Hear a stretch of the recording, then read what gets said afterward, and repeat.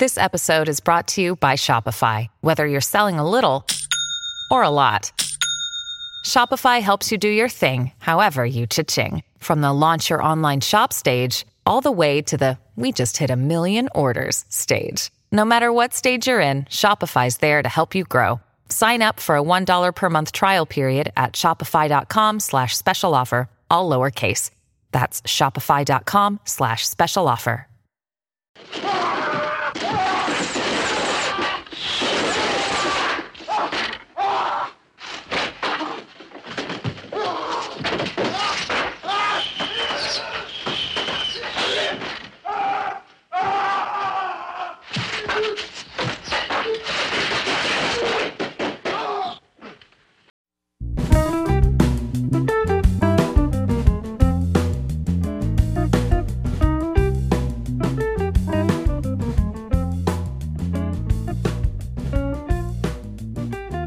Hi, everybody. I'm Dan. And I'm Mike. So welcome to 15-Minute Film Fanatics. This week, we're going to do a follow-up to our previous episode. Last time we did Joel Coen's Macbeth. This week, we're going to do Akira Kurosawa's 1957 film, Throne of Blood. Mike, you spontaneously said during our recording of the Macbeth episode, we should do Throne of Blood. Again, movie we've seen a bunch of times, movie we both love, a movie we've never discussed. That's the premise of the show. Mike and I have watched Throne of Blood again to get ready for this episode. And in our first segment, we always talk about our opening thoughts about the film or our overall experience with it. So Mike, you can go first. This movie makes me feel very claustrophobic. And I remembered it previously as having some wide open shots. Like this movie, there's something much more Scottish about Japan in this adaptation than there is about the Coen brothers, since we're kind of comparing and contrasting. But there's much more blasted heath in this movie, but you don't actually see a lot of it. It was kind of sticking in my mind. But there's a lot of really weird, tight spaces, tight corners. I'm sure we'll talk about the last scene, of course. Sure. But the last scene is literally the tightest corner in the movie. But it's a lot of weird kind of fireplace shots of hallways. When Washizu is talking to his wife about killing their lord of Spiderweb Castle, they're just walking. He's not even looking at her. He paces around the room while she sits in one fixed point. And the whole room's got to be maybe 8 feet. Like, I don't know if it creates the same impression of space on you, but it's movement and confinement. Yes. And it makes me so physically uncomfortable. Yes, because they never make eye contact.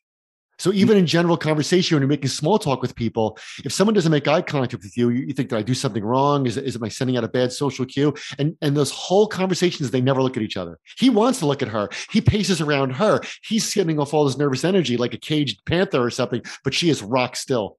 That's the contrast that I get whenever he moves through space.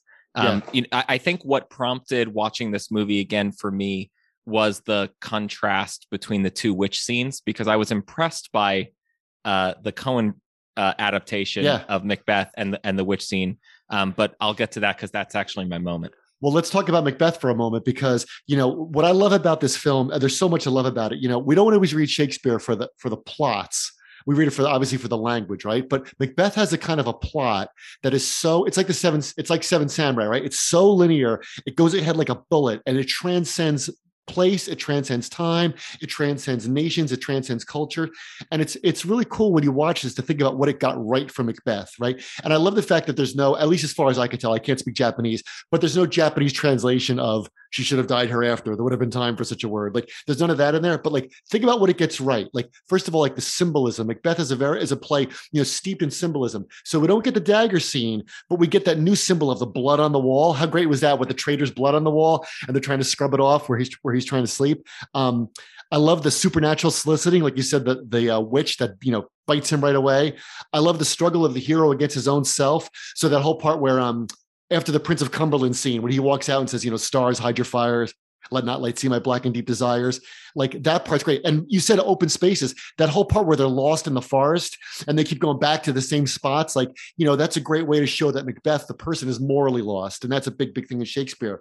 His paranoia as the film goes on is like, that's dead on from Shakespeare. And like, it's got all the big scenes, like you said, the witches, but it's got the banquet, it's got the hand washing, it's got the forest moving. So it's amazing how compact it is. I mean, the movie's maybe an hour, 45 minutes, but it gets so much right about Macbeth, more than some other adaptations of Macbeth I've seen. Yeah, I think the number one thing, obviously, that's not in this adaptation is there's no Macduff. Right. There's no foil, right? You would expect a big sword fight at the end of this samurai movie. Of course, anticlimactically, there is none. He's murdered by committee, which is a wonderful way for this to end. I'm sure we'll talk about that more at the ending, but there's very much less a personal vengeance as a universal vengeance, a mob vengeance, which I think is extremely interesting, and it takes away some of the tension in the movie. Like, one of the things that persists through this adaptation is you have to have all the same people for the Macbeth character to kill. Right.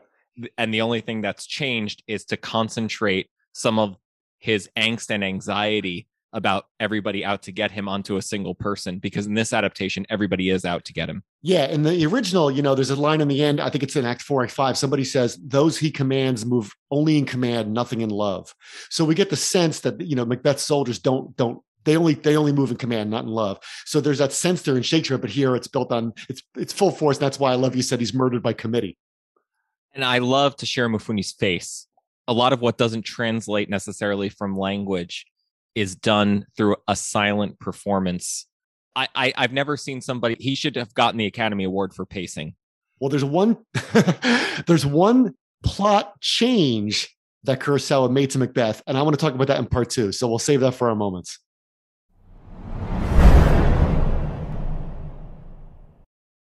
So welcome back. In part 2, we like to talk about our favorite moment, or a moment we think reflects the film as a whole. Mike, what's yours? So mine is when they encounter the witch. I think the witch scene in this film is so creepy. It's possibly even creepier than the Coen brothers. It's got the jump scare in common, but what's changed is the one witch this time by herself, like the crone spinning the wheel of fate, the wheel of time. It's very unsettling, and she even comes with her own little hut, right? It's that same theme of confined spaces where even they are slightly hunched down to kind of make eye contact with her through the little doorway that she's in. And so I don't know why that same theme of cramped, tight spaces comes in, or how it really relates. But again, that scene makes me physically uncomfortable. Her voice makes me uncomfortable. Obviously I don't speak Japanese, so I'm just reading the subtitles of what she said, but everything about her little sing song, I forget the words to her song. Shakespeare tried to do a couple of creepy songs like there's a creepy song in Hamlet that Ophelia sings before. No Shakespearean creepy song is as creepy as that creepy song. That's is true. Four or five lines of perfection. That's true. And remember, those two guys are badasses hiding from her, because even they are upset by what they see. And then, of course, she just vanishes. And they try, just like in original Shakespeare, they kind of try to blow it off, but they can't, and neither can we. No, I think it's so beautifully done. It might be the truest thing that's adapted from the original source material, but it's done so brilliantly well that I don't think any other adaptation that I've ever seen is as unsettling as Throne of Blood. Okay, what's your moment? So my moment, you talked about the source material. We have to talk about Isuzu Yamada as Lady Macbeth. I mean, her name is Asanji in the film, but first of all, just how great is she? She's terrifying. She's terrifying in this film. She is great. So my moment is, first of all, I love how she slithers around the film with a whoosh, whoosh, whoosh, whoosh. There's a line, look like the innocent flower, but be the serpent under it. She is the serpent. She's unbelievable. But what I want to talk about is the source material. There's one change, and it's almost an improvement that Kurosawa made on the original. And that's when Washizu, the Toshiro Mifune Macbeth character, is telling her, he says, I'm going to make Miki. Now, Miki is the Banquo character. I'm going to make his son, the equivalent of Fleance, my heir. And Washizu is going to do this, like, to fight the prophecy. He's going to fight his own desires. He's like, well, if I do this, and if I make Miki's son my heir, then I'm going to beat the prophecy. I'm going to stop thinking about the old woman with the spinning wheel. It's all going to be fine. But then she says to him, do you remember what she says as soon as he says that? That she's pregnant. Yeah, she says, I am with child. Now, that is not in the original. And a lot of people talk about, Lady Macbeth says in the first act, I know what it is to give suck and how tender it is to love the babe that milks me and all these things. So you're supposed to assume that the Macbeths have had children. He says to her early in the play, bring forth men children only.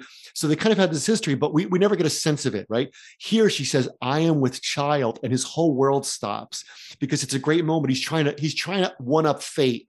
And as soon as he thinks he does, he has it all figured out, out, here's exactly what I'm going to do. She has one better. And that's exactly how she operates. Again, like the source material, I love how in the beginning where he says, well, Miki is an honorable man. And she says, children have killed their parents for less. Like she is totally on a whole different wave. Like, you know what she reminds me of how you reminded me when we watched Double Indemnity, that Walter Neff thinks he's come up with this whole plan to murder, to murder Barbara Stanwyck's husband. And you remember, like, she's like miles ahead of him. Like that's what it's like here. He didn't even get out of the prologue of the plan. Right, exactly. And she's got the whole thing done with the train and everything else. So I think that's great that's a way for Kurosawa to raise the stakes. And then, of course, the baby is stillborn. And that is some symbolic as well. I just have to say, I love when she grabs the spear out of his hand. Yeah. That's one beautiful change, a spear from a dagger. And that what that gets you is not one handful of blood. It gets you 2 handfuls of blood. If you remember the close-up scene, it's just, I don't know if they used jam or what they used, but it's tactile and disgusting. Yeah. And that is from the original. She says, give me the, remember, according to the plan, remember his first mistake is he walks back with the daggers. And then Lady Macbeth in the original says, give me why have you brought the daggers from the place? You're supposed to leave them. But a spear, I mean, that's a statement. So welcome back. In part 3, we talk about the title of the ending. Mike, what do you make of this? This is the best change that you could possibly make in adapting Shakespeare. And I'll tell you one thing, as somebody who's studied Macbeth, who loves Macbeth, who's watched 1,000 adaptations of Macbeth, the first 60% of Macbeth are the best 60%. And then you're waiting for tomorrow and tomorrow and tomorrow, which is kind of the end of the play. And then it goes on for a little while and then it really ends.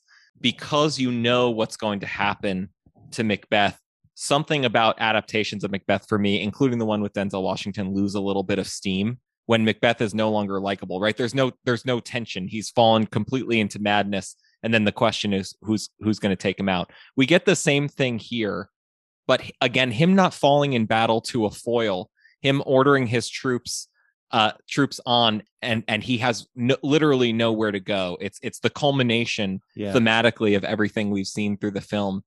He dies truly a horrific death. He dies like screaming Boromir from Lord of the Rings, but better and in black and white. And Toshiro Mifune might have one of the best death scenes of anybody in any movie because he's so frustrated and he's so agonized. He's like a wounded animal, like literally clinging at the wall, clinging to corners.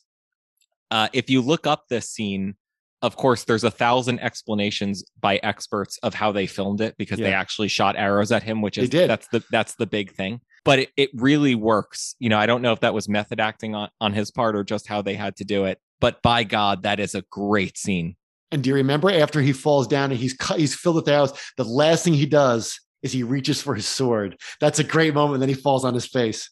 Yeah, absolutely. He's trying to fight, but there's nowhere to go. There's nowhere to go. I think that's so much better than a sword fight. That's so much better than just someone one-upped you, right? It's the culmination of all of his anxiety and all of his paranoia. It's sort of like the main character of a play being murdered by the Greek chorus. There's something on stage surrounding him, and he's just crushed by fate.